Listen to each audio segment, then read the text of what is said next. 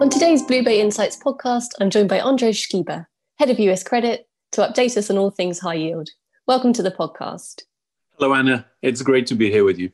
With the rollout of COVID vaccines, most economists are now predicting a sharp rebound in global growth during 2021. In your view, could this lead to inflationary pressures and losses in bond markets? And how might this impact the high yield asset class in particular?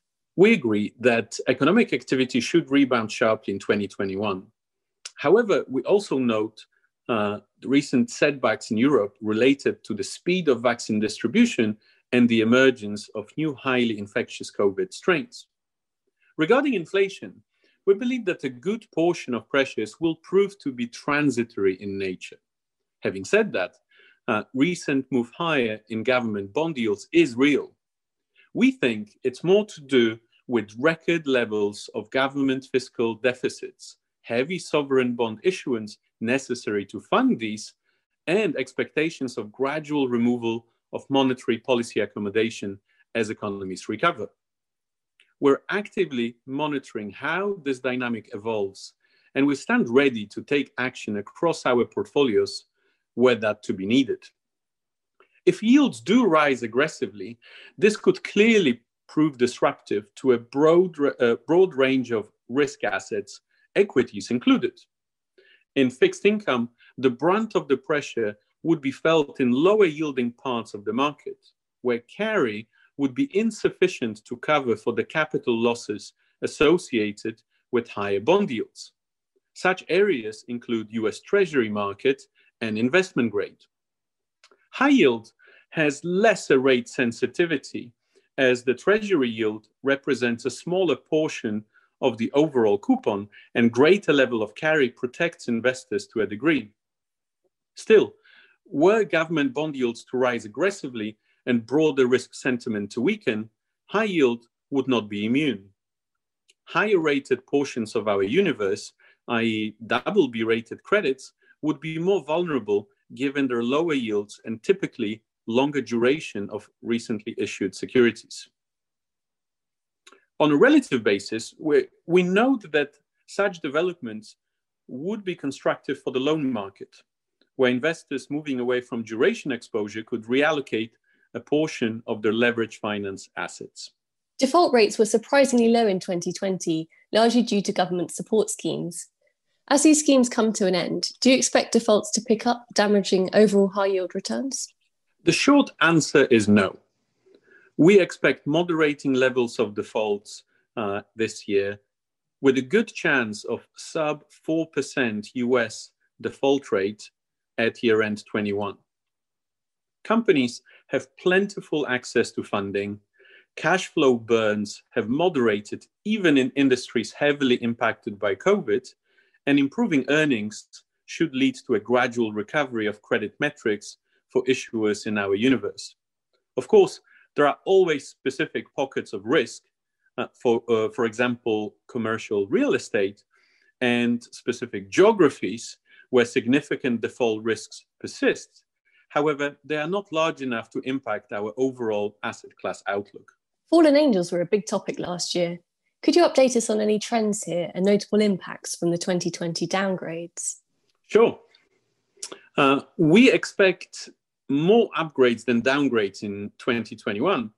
And potentially this means that some fallen angels of the 2020 vintage will return to investment grade over the months to come. In our day-to-day trading, we continue to see good demand for fallen angels across our universe, largely driven by the fact that many of these bonds are bullet maturity securities and do not suffer from negative convexity issues suffered by a large portion of traditional high-yield universe, where bonds trade at prices assuming takeout at the next call.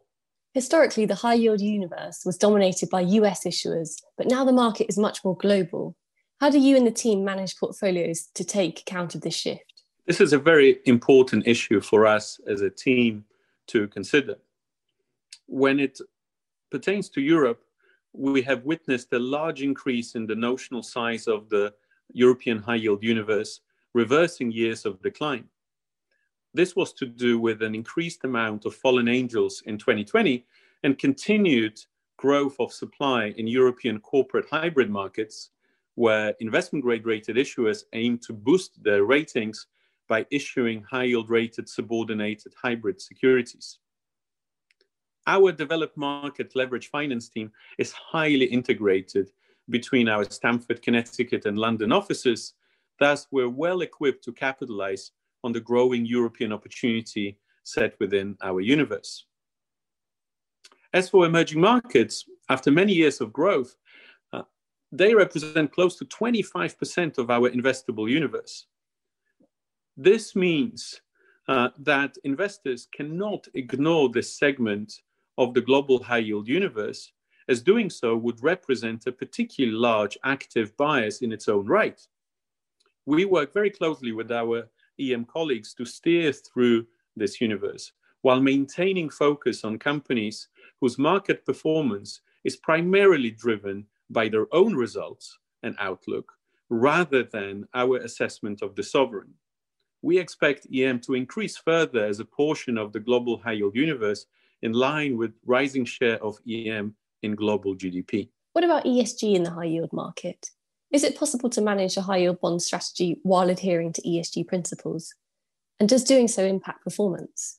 Absolutely. Some years ago, we decided to deeply integrate ESG into the fabric of our team, irrespective of whether this relates to ESG labeled strategies or those that are not. We rely on proprietary work of our analysts, assessing each individual credit from ESG perspective, and aided in that effort by a dedicated ESG team and external data from providers like MSCI or Sustainalytics. We welcome the fact that high yield investors look increasingly beyond the traditional governance focus and embrace other aspects of the ESG concept. We strongly believe that as investors, we need to consider a broad group of stakeholders impacted by corporate activity, and social and environmental considerations are crucial to understanding how companies will fare over the years to come. Over the cycle, we have no doubt that ESG focus doesn't detract from performance potential, and to the contrary, can help to enhance it as ESG considerations increasingly shape demand for specific issuer securities. We already see that trend in action across European high yield markets. We believe US is next. And finally, where do you see the greatest potential opportunities in 2021? There are a couple of areas where we see significant upside in 2021. Firstly, there are still a number of COVID-impacted sectors where we see further price recovery potential as economies gradually reopen. Gyms, pubs, aerospace and defense companies, airlines and air lessors are just some of the areas of interest for us. Secondly, we also focus on companies that have a chance of seeing their ratings upgraded to investment grade over the course of this year, as the spread differential between BBB and BB rated securities remains elevated. Thirdly, I'd note that as the banking system emerges from the crisis, it is in much better shape than expected. And therefore, we see continued upside for European CoCos. And finally, in emerging markets, as the universe of issuers is expanding, we expect to see opportunities to gain exposure to new interesting credits priced at a material discount to developed market counterparts. So all those areas of opportunity should keep us plenty busy in 2021. Andrzej, thanks so much for joining us on the podcast today. Absolutely, my pleasure. This podcast may be issued by the following entities. In the European Economic Area, by Blue Bay Funds Management Company SA, the ManCo, which is regulated by the Commission de Surveillance du Secteur Financier. In Germany and Italy, the ManCo is operating under a branch passport pursuant to the Undertakings for Collective Investment in Transferable Securities Directive and the Alternative Investment Fund Managers Directive. In the United Kingdom, by Blue Bay Asset Management LLP, which is authorised and regulated by the UK Financial Conduct Authority, registered with the US Securities and Exchange Commission, and is a member of the National Futures Association as authorized by the US Commodity Futures Trading Commission. In the United States, by Blue Bay Asset Management USA LLC, which is registered with the SEC and the NFA. In Switzerland, by Blue Bay Asset Management AG, where the representative and paying agent is BNP Paribas Security Services, Paris, Succursale de Zurich, Sonnenstrasse 16 8002, Zurich, Switzerland.